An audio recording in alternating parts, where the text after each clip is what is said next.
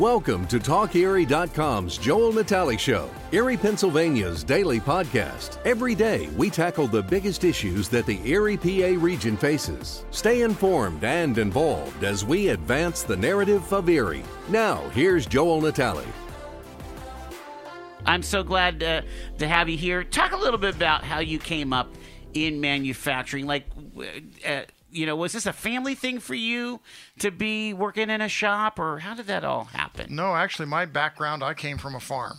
Okay. And I went to Penn State, took an engineering degree, and got involved in manufacturing. I was going to originally be a mechanical engineer in the farm industry, doing farm equipment and that type. But my wife and I moved back to Erie. And I got involved. My first jobs was with Erie Resistor, designing fixtures and so forth for capacitors. Oh, wow. And then I worked at Reed Manufacturing and Plumbing Tools. But all this time, after getting a theoretical engineering degree, I began to learn that there's a practical side to manufacturing. Yeah. And that it took me a few years, but as you get more into manufacturing and you grow in that area, you really learn how it is you make things. Yeah, and again, the idea of that being mechanically inclined. Do you feel like you always had that coming up on the farm? I mean, when stuff goes down, it's not like you're calling the mechanic to fix the hay baler. Yeah. Well, even to this day, if I interview someone and they've come from a farm background or they've come through working on cars or garages, have that mechanical aptitude, that mechanical inclination, you always take a real hard look at those individuals and know that they've got those types of abilities and aptitudes, and it's a huge plus. Yeah.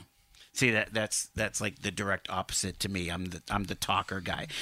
So all right. So as far as when you think about Labor Day and manufacturing right now, what would you say is the state of where manufacturing is at here in Erie County, and maybe even globally as you look at it? Again, you're very well read in this kind of thing. Well, even before we start that, Yeah. I'd like to just tip my hat to all those individuals that are in manufacturing, in the labor pool, and all those people who are working. This Labor Day weekend is a tribute to them, and the manufacturers that recognize that the people that work with them and for them in their companies, the fact that they are their most valuable resource, and the companies that treat their employees that way are the companies that are successful. And so that's really important to remember. And it's a responsibility for manufacturers to know that they have to take and treat their employees that way, and for to have a whole culture that's based on that. But right now, manufacturing is really, it's a tough business. Mm-hmm. There's a lot of pressures. Number one, because of the pandemic, a lot of your supplies, a lot of your materials that you buy, whether it be the plastic pellets, whether it's your aluminum, wrought aluminum, whether it's your oils, different steels and so forth, through this period of time, a lot of those supply chains have pulled back. They laid off individuals and so forth, and you just don't turn that around. A lot of your mills producing your aluminum and steel used to be out 4 to 6 months. Now they may be out 6 to 9 months, or maybe even a year. They don't have the same capacity. And so the cost of some of your raw materials has gone up 20, 30, 40%. And so there's a lot of pressure on that end. Is this a global market that you're generally buying raw materials, or are you talking mostly domestic? Well, a lot of your materials, it's all a global market. Okay. A lot of your steels, a lot of your aluminum, we buy steels and stainless from Italy. They're coming from England. There are domestic sources, but yeah, materials are coming from all over the world. It really is a world market and world competition. And because of COVID, there was a huge contagion on getting those supplies to market. Well, the entire supply chain, because of COVID, everything shut down, everything slowed down, the mills slowed down, your distributors, people didn't stock, they didn't reorder. And so now when things are starting to loosen up, now all that back demand is coming to light. And so for manufacturers, especially like for Machining Concepts, whenever people are ordering materials, they need them or they want a product for us to build for them, they need it right now. It's not like, okay, we can project out, we're going to need this in the next quarter, we're going to need this out in 6 months. It's basically, we didn't do it. Now all of a sudden, we do a lot for oil and gas. Yeah. And so there was a pent-up demand for certain valves and valve parts and those types of things, and they need it now. And so now it's tough to get material. It's tough to find the labor to get this pent-up demand and to meet the needs of what are out there. Do you think that both the end user and the guys actually making the goods kind of took just in time too far? Again, you don't want to have a lot of capital wrapped up in the tool room or in the warehouse, but it sounds like it just in case would have come in handy about a year and a half ago, huh? Well, it would have, but you don't do just in time just overnight. In a lot of your processes, you have to have the productivity from the individuals in your processes. You've got to have the right equipment to be able to reduce those setup times and to make that product turn around quicker. And so when you've got your customers who have pulled back and said, okay, I'm not going to order this today because I'm not sure, when I'm going to need it, so they don't order. And then you take and all of a sudden now they do need it. You just don't turn the screws real quick. I was going to say the cascading effect of that non-order is certainly affected all over the place. We're seeing it in automotive, right? I mean, instead of just keeping their chip order going, they said we're going to stop all chip orders, and now they're stopping all car manufacturing. I mean, they're closing plants down for 2-3 weeks. And that's what's happening, even like in some of your metals, like in the aluminum, trying to buy wrought aluminum. We were buying product, and you could get it within a week or two and at a normal cost. And now it may, if it is even available, it may take 4 to 6 weeks, and it's now 30, 40, 50% higher. Oh, my goodness. So this is a real generator of inflation. I mean, again, things are costing more than they did before. Absolutely. Inflation is a big part of that. And so all of a sudden now we've got all this demand, and people haven't been spending money. They haven't been going out to eat and so forth. They've been doing home projects and those types of things. But there's a supply of money out there because the government has taken and made sure that people have the money. And now all of a sudden people are putting that money to work and saying they want to buy goods and services. And now, because your supply chain pulled back because of the COVID, now you've got all that demand out there. You've got people wanting to do it, and now you've got to have the demand or the products and services try to catch up to that demand. Wow. So where are we at? I mean, as far as would you say that most manufacturers are having a bad year, medium year, or good year right now? I would say right at the moment, most manufacturers are probably having a decent year. We're starting to come back after about a year and a half or 2 years where it was extremely difficult because you were fighting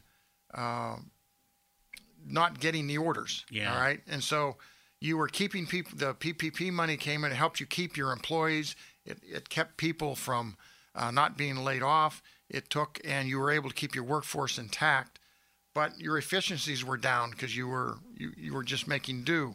Right. You didn't have the number of orders, so your economy of scale wasn't right in order to really do what you needed to do.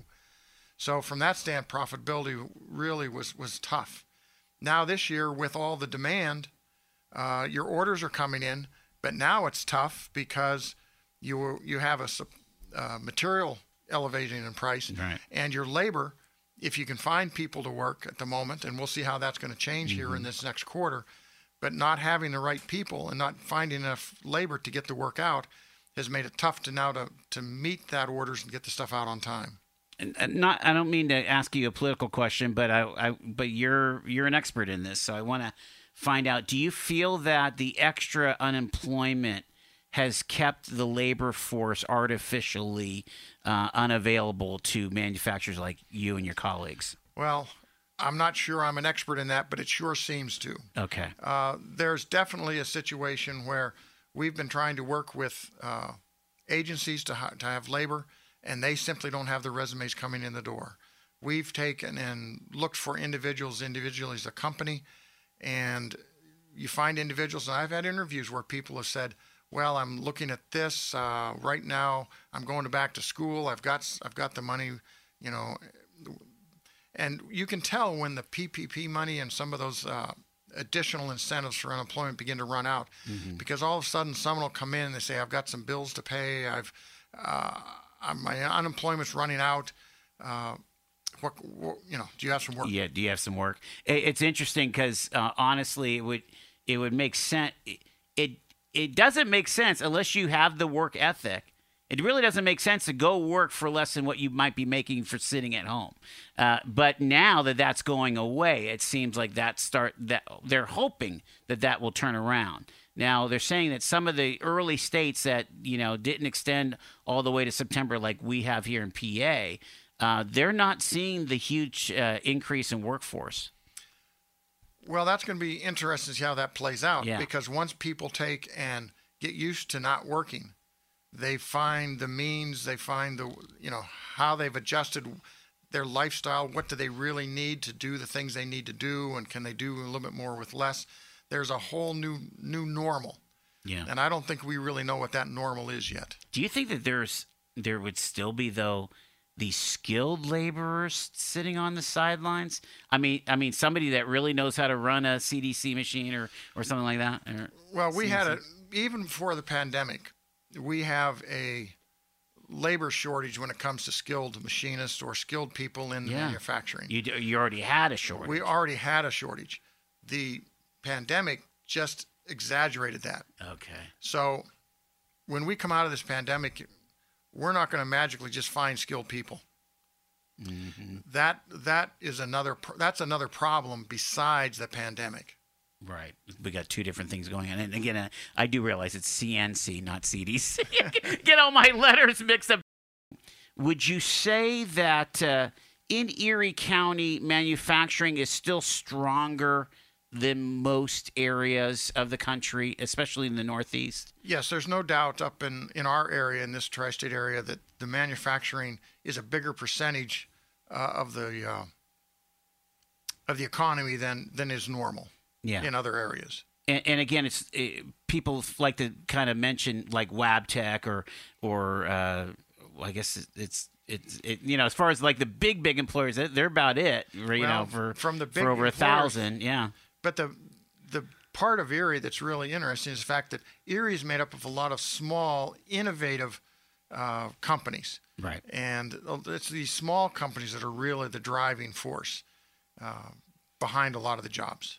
But when you start thinking about it, there are jobs in each one of these small companies, and a lot of them don't have the power to recruit like a Parker Lord would or a Wabtec would. So let's talk about that. Let's talk about recruiting and first off, do you focus on developing a workforce here locally, or how broad is the net when you're a manufacturer like yours, Jim? When you're manufacturing in this area, you're really looking at local people. Okay. You don't have the resources to go out and look for people 200, 300, 400, 500 miles away and recruit them in like you do the large manufacturers with a lot of their positions where they pay for moving expenses and all those types of things. A small manufacturer, that doesn't really work. And so we have a workforce of about 30 individuals. And so we have to find people that are local. We hire a lot of young people. We have an apprenticeship, a 4-year apprenticeship, state-approved apprenticeship, so that they can work through those the skills they need to grow. And most of your small manufacturers are doing a lot of training of individuals for their business and training them for the skills that they need individually. So are we talking about training on a particular piece of software or a particular machine, a particular mill, or are you kind of doing the whole shooting match of like, hey, this is how a mill works? It's kind of a combination. Okay. All right. Typically, I mean, because I've heard this back when we had plenty of workers, they would say, well, I want to have this guy that knows this exact version of software, of this CAD design software, and we're not going to teach you unless you have that. Well, now you can't be that choosy, can you? Well, you can't be that choosy, but that's when you bring people in, that's what you begin to train them on. And the first thing that companies look for, especially small companies or any company anymore, is the integrity of the individual. We're looking at people who have a work ethic, want to be there every day. The fact that they don't have any kind of addictions. The fact that they are just upright, standing people, and they're going to help contribute to your business. They have a work ethic. Once you have that, and they've got some basic skills, and this is where the high schools and your secondary education can be so valuable, is making sure they've got the good math skills, they have the sciences, and they have those types of skills.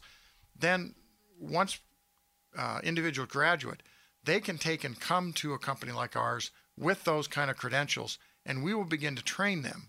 It may start on one machine, but right at the moment, once you learn that one, you go to the next level. And during an apprenticeship for over 4 or 5 years, you begin to learn more of the entire business.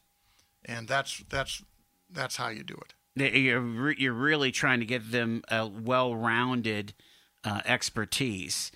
Now, how do you, with you doing all that investment, how do you keep somebody like that once they've been kind of gone through the learning process? Well, you have to keep employees by continuing to challenge them. It isn't just wage. They have to have more responsibility. They've got to be wanting to learn to the next level. They've got to be invested in the job, invested in your work, and so forth. That's what really takes and helps with retention. You mentioned a word in the first segment that I want to repeat back at you. We've had the conversation with the head of workforce development for the state, Deputy Secretary Ireland from LNI, and she talked about the culture of the concern of the organization. How important is culture at your manufacturing plant? Culture is huge. Yeah. So for our company, we are just, we've got a medical certification. We also are ISO approved, and now we're going after our aerospace. And there's a culture that goes along with that. When someone comes and works with us, they have to understand that the part they're working on is so important that it can be life-threatening if it isn't right. So they have to take it very seriously. They've got to understand that it's got to be right. And there's a whole process that happens to make that. And so it can't be, when you come to work, you've got to care. You've got to care and have that sense that you're saying what you're doing is important. And that's really key. And I would think, too, that that's obvious for that foreman or that manager of again, a lot of people have had bad experiences at plants, and that's kind of like a two-way street, right? It could be the worker on the line, but that foreman has to be all in. Well, it's not only the foreman; it has to start from the top down. Absolutely, it has to start from the very top. It has to be with the owner, the president, whatever is your controlling entity. It has to be important to them. They have to treat individuals as, just like we said, it's Labor Day.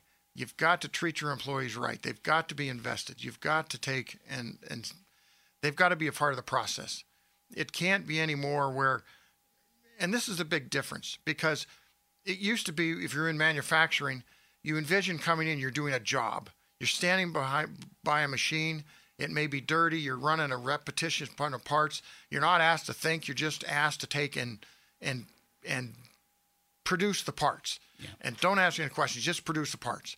That whole world has changed. It's no longer dirty. Everything's done by computers. Everything has a purpose. You have a certain process. You have to follow the process. It's become high tech. The mundane stuff is now, if it isn't, it's going to be automated. You're not going to just load a part into the machine. We're a precision machine shop. We make to other companies' prints and specifications. We don't have our own product line. Okay, so basically, do they come back to you like, hey, can you make another 1,000 of those or whatever? Or? Oh yes, we definitely have our repeat customers, and repeat products and different product lines that we do or make parts for them. But yes, probably about 70 to 80% of our parts are repeated business. How do you have lineage in tool and die? How important is tool and die anymore in Erie? Well, tool and die is still very important in Erie. There's a lot of plastics companies. There's no doubt a lot of it went tool and die. A lot of it went offshore. Some of it's coming back because of quality. But that's huge in Erie. It still is. Because of that plastics. Because of the plastics and so forth. A lot of companies, a lot of that's based. From a precision manufacturing standpoint, that is instead of you're talking like a thousandth of an inch or a thousandth of precision. You're talking about hairs. Yeah, hair. It's very precise. A lot of the stuff we do for aerospace, there's one part that we do that we have to gauge them with air because you can't have any scratches. It's a part that goes into the flight systems for controlling fuel and jets. And it's very precise. You've got to use statistical process control to control your process. Mm-hmm. You've got quality checks and processes that have to be confirmed. It's a big deal. I'm amazed at how we kind of got into that we have this oil and gas kind of thing that we do around. I mean, we're as far away as Texas as we could be. Of course, they found oil in Titusville, so I don't know how much of that heritage is there. But when you think about Smith Meter and some of the places that have done meters around here, we actually have a lot going on in that kind of measuring and valving and stuff like that when it comes to oil and gas. In Erie, that business kind of started with one company, and as that company began to grow, an engineer would leave and he'd start off his own little offshoot, and so there was a pocket here for that oil and gas and for those stainless valve fittings and those types of things. Mm-hmm. And what happens is now you have the suppliers of the tooling, you've got the suppliers of the materials, you've got the skilled workforce knowing the types of processes you need and the types of machines you've got. So that kind of builds its own little industry. But what has happened is a lot of those local companies now have been purchased by the big players outside of Erie. And some of that work has gone away. Yeah. Now, for Machining Concepts, we continue to deliver to the bigger companies because a lot of the products and services that industry was built around are still remaining here in Erie. A lot of that technical expertise is still here. Can you think of other clusters off the top of your head that have kind of bloomed like that? Oh, my. I mean, we have a lot of automotive, right? Yes, there's automotive, but that's not as locally accepted as the tool and die and some of this oil and gas. And we seem to have aerospace. I mean, with Parker Lord and some. There's a lot of aerospace. Lord definitely has picked that up. Yeah. It's interesting because again, my mantra has always been: you make the steel in Pittsburgh, but you do something with it in Erie, and we've been doing that for 120 years plus. Whether it was stoves. I mean, you go down to the museum and you see all the things that we've used to make, and still make, and it's interesting. I want to pivot to workforce because I think we got to stay on task. Because I could talk to you all day long about where things are going, but and there's a whole other part of this, which is artificial intelligence and algorithms and and the knowledge part of all this, right? But let's talk about manufacturing and coming up as in manufacturing as an apprentice. All right, so what would be a dream scenario? Let's say I'm a 9th grader and I'm interested in mechanical things. Is that where it starts? It might even start a little bit earlier, but yes, definitely by 8th, 9th grade, they're beginning to sense, and they do some testing in high schools and so forth, where they can start to get a sense for where a student, where their aptitude is and what their interests are. But that's where it needs to start. And some even promote that it even starts beyond or before that. Yeah, just to have some exposure. Sometimes they'll do a field trip to a plant or something like that. Yes. And then do you suggest that in order for kids to kind of get the broad exposure, to seek out whether it's the Erie County Technical School or VOTEC at Erie High or wherever, like to kind of maybe think about shop classes, or that's not necessary?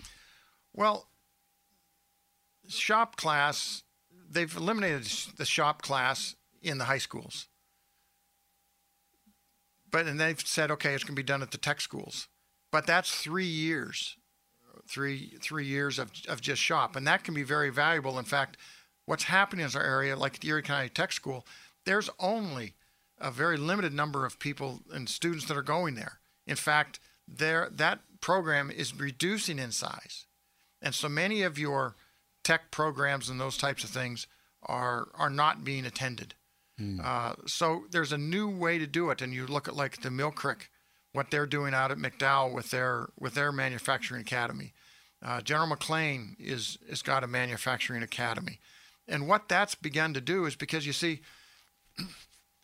there's a lot of students out there that are college material but may not be ready to go to college or want to go to college, but they've got some of those same abilities. And so for them to begin to learn and take a lot of the educational classes, like some of the college prep classes, that kind of stuff, that's really important for them to continue to do, but to get other applications, in other words, to get to information you need to be able to get to apprenticeships and those types of things. It's really important. Is there something that's happening to that is limiting kids going to the VOTEC? And we'll have to have a talk with those guys. But is there something happening with the administrations of the different school districts where it's too far of a drive or too much of a time commitment to go to your vocational training? I don't know if it's that, or in some cases maybe it's the stigmatism of the students that are going there. Yeah. At the home school, it's always been a little bit like you're going to VOTEC. It takes the exceptional student to have the fortitude to say, I'm going to VOTEC, I'm going to be in the machining program, do it for 3 years, and they serve during their senior year. They go out on a co-op, and when they graduate, they've already got a job, they've already earning money, but that's not the norm. Interesting. Their peer groups and so forth don't look at that as a real pathway. And we have to begin to develop incentives and pathways. So, for instance, like at McDowell, when they've got that in their home school, and it's to replicate like a machining business and so forth, their students become involved. Yet they get paid to make tools on those mills. Yeah, but it's incredible. Yeah, but what's happening is students there, they can still take a lot of the math and the sciences and the other things that they need to support it, because this is a lot of technology now in manufacturing. It's not the same old place. It's high tech. It's computers. It's processes. Flat screens above the mills. All of the controls are on it's remarkable what they have at McDowell there. And McDowell has developed, in working with other manufacturers of the machine tools to help get those tools in there, they've made a place that it's more state of the art. Yeah. And they have the whole welding thing as well. We have a question here. So they graduate. They could go right into apprenticeship from graduation. Is that how the next step would be? Yes, in many cases, you can start, preparing for that apprenticeship before you even graduate. Yeah. So talk about pay scales and so on, because I know that there's a sliding scale generally.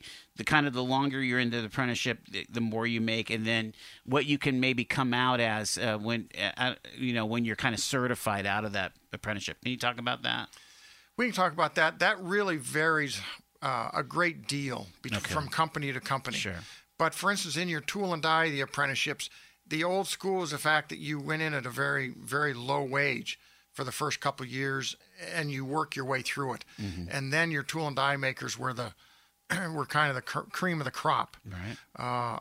And once you get through an apprenticeship, it goes up very drastically. All right.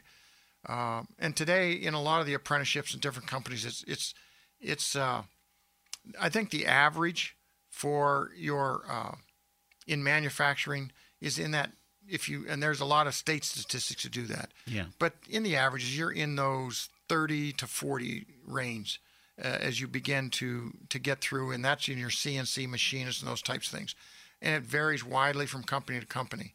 But as you start out, you may, and this is what's so important for parents and people to realize, is that you have a student that's come through high school, and they may have taken some classes, and they're considering going to college, but they're not really sure if that's what they want to do. Maybe they want to work for a year or whatever. They may want to consider taking and getting into some type of manufacturing and some type of apprenticeship.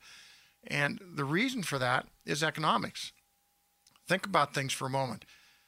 If you go to college, the average tuition for a college might be $25,000 to $30,000. If you look on the internet, it depends on whether it's in-state or whatever, but just use those numbers. Sure. And you do that for 3 or 4 years, you're easily talking $100,000. Absolutely. If you take, and you're not sure, and because the percentages of kids that aren't motivated to go to college may not finish, they can spend $40,000, $50,000, $60,000 and not really come out with what they really need.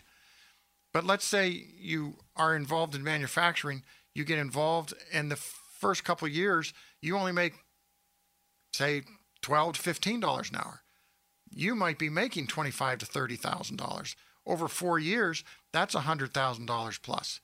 So after a 4-year period of time, that's a swing of not coming out with a loan of maybe $100,000 from college or whatever, but you've actually come out with $100,000 of earnings. Yeah. And so that's a swing of $200,000. That's pretty remarkable. And so from a standpoint of that, and what have you learned? Mm-hmm. Now you've started in manufacturing, you've learned some of the core skills.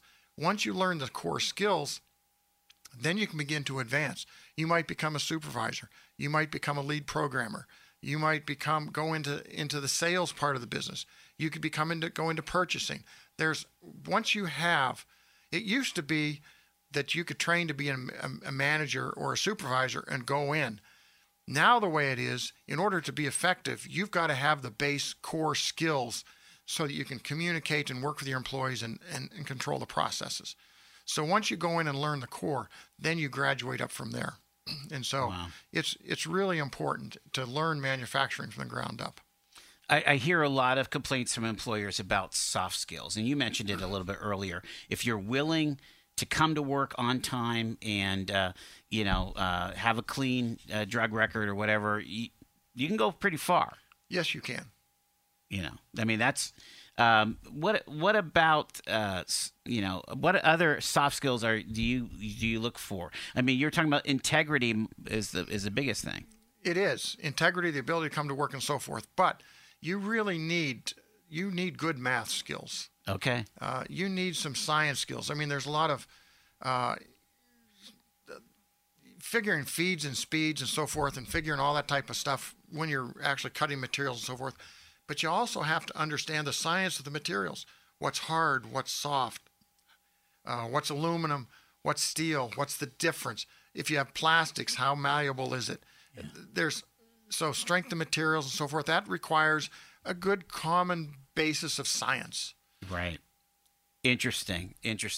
The what do you think is the forecast for as we kind of come out of this pandemic?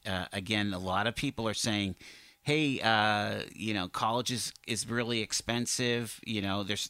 They're waking up now. The pendulum is swinging a different way. Do you anticipate that we will have a strong workforce for the advanced manufacturing that Erie is known for? We're going to have to work at it. Okay. Employers are going to have to work at it. It's got to be the responsibility of all of us. Employers have to get involved. We have to be willing to let students come in and shadow. We've got to give them tours. We've got to connect with the parents and have the parents come in and see the facilities. They've got to see what we're doing. They've got to understand how it's a new age in manufacturing, and it's not the same old as it was. Do you feel that sometimes the parents are the toughest nut to crack because so many of them have that experience of being in the shops, or even grandparents at this point?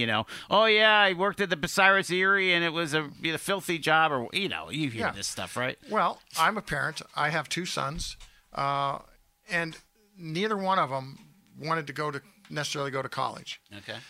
But what they've done is my one son went in and he got a 2-year degree in electronics and in maintenance.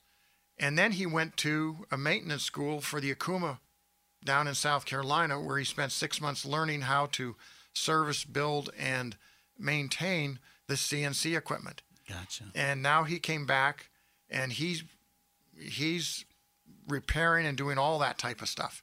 He worked as a service tech and learned a skill, and now has a lot of potential and so forth. So when you get into manufacturing, once you graduate high school, if you're a student, you've got to understand you've got to do something to improve your skills. It doesn't end with high school. Right. You have to take and have some post-secondary. The manufacturers need to be willing to take them under the arm, help them pay for some of their training they need, and get them the skills that they need to be able to grow and do the things where they're interested.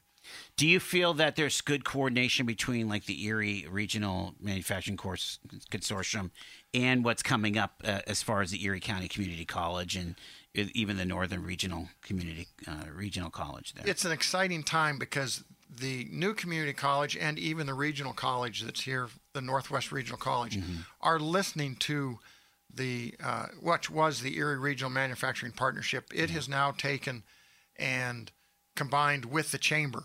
Okay. And with that, with going with the chamber and their emphasis, we're reaching out to the schools. We're reaching out at the secondary level. We also have a chance to work very closely with the emerging community college in developing those skills and developing the curriculums and developing the pathways that are needed. Because there needs to be a pathway for high school students as juniors and seniors, or even before that, to begin to learn and have those things and move into programs through the community colleges. So it's there. It's for us to be able to say, this is, as a manufacturers and as company owners and so forth, we need to make sure that we get the message with the help of the chamber and so forth of saying, this is the type of worker we need. These are the type of classes we need. This is the pathway we need to create. This is how we need to change the image, help change the image for parents, and to realize that in the skilled trades, whether it be machining or plumbing or roofing or whatever it is, there's a huge future in these types of skilled trades, and we've got to develop those pathways. Yeah, I mean, the baby boomers will not be here much longer as far as active workforce. I think there's some ladies and gentlemen that wanna retire, but they're afraid that there's nobody back there with their specific skill set. You know. Well, there's no doubt that through this pandemic, we've seen the fact that there are some baby boomers that have already begun to retire and that maybe have accelerated that process. We also do see a lot of baby boomers that are hanging on. But we definitely have to develop a new pipeline.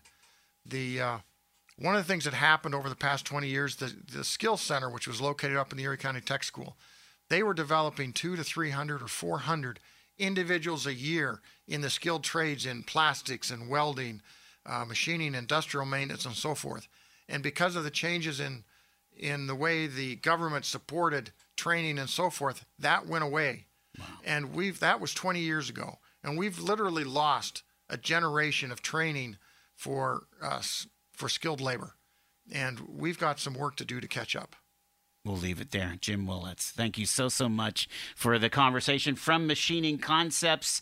And again, this is a very, very important part of that. I like to call it the three-legged stool. I mean, manufacturing is not going anywhere in Erie, and we need to make sure that leg is as strong as it's ever been.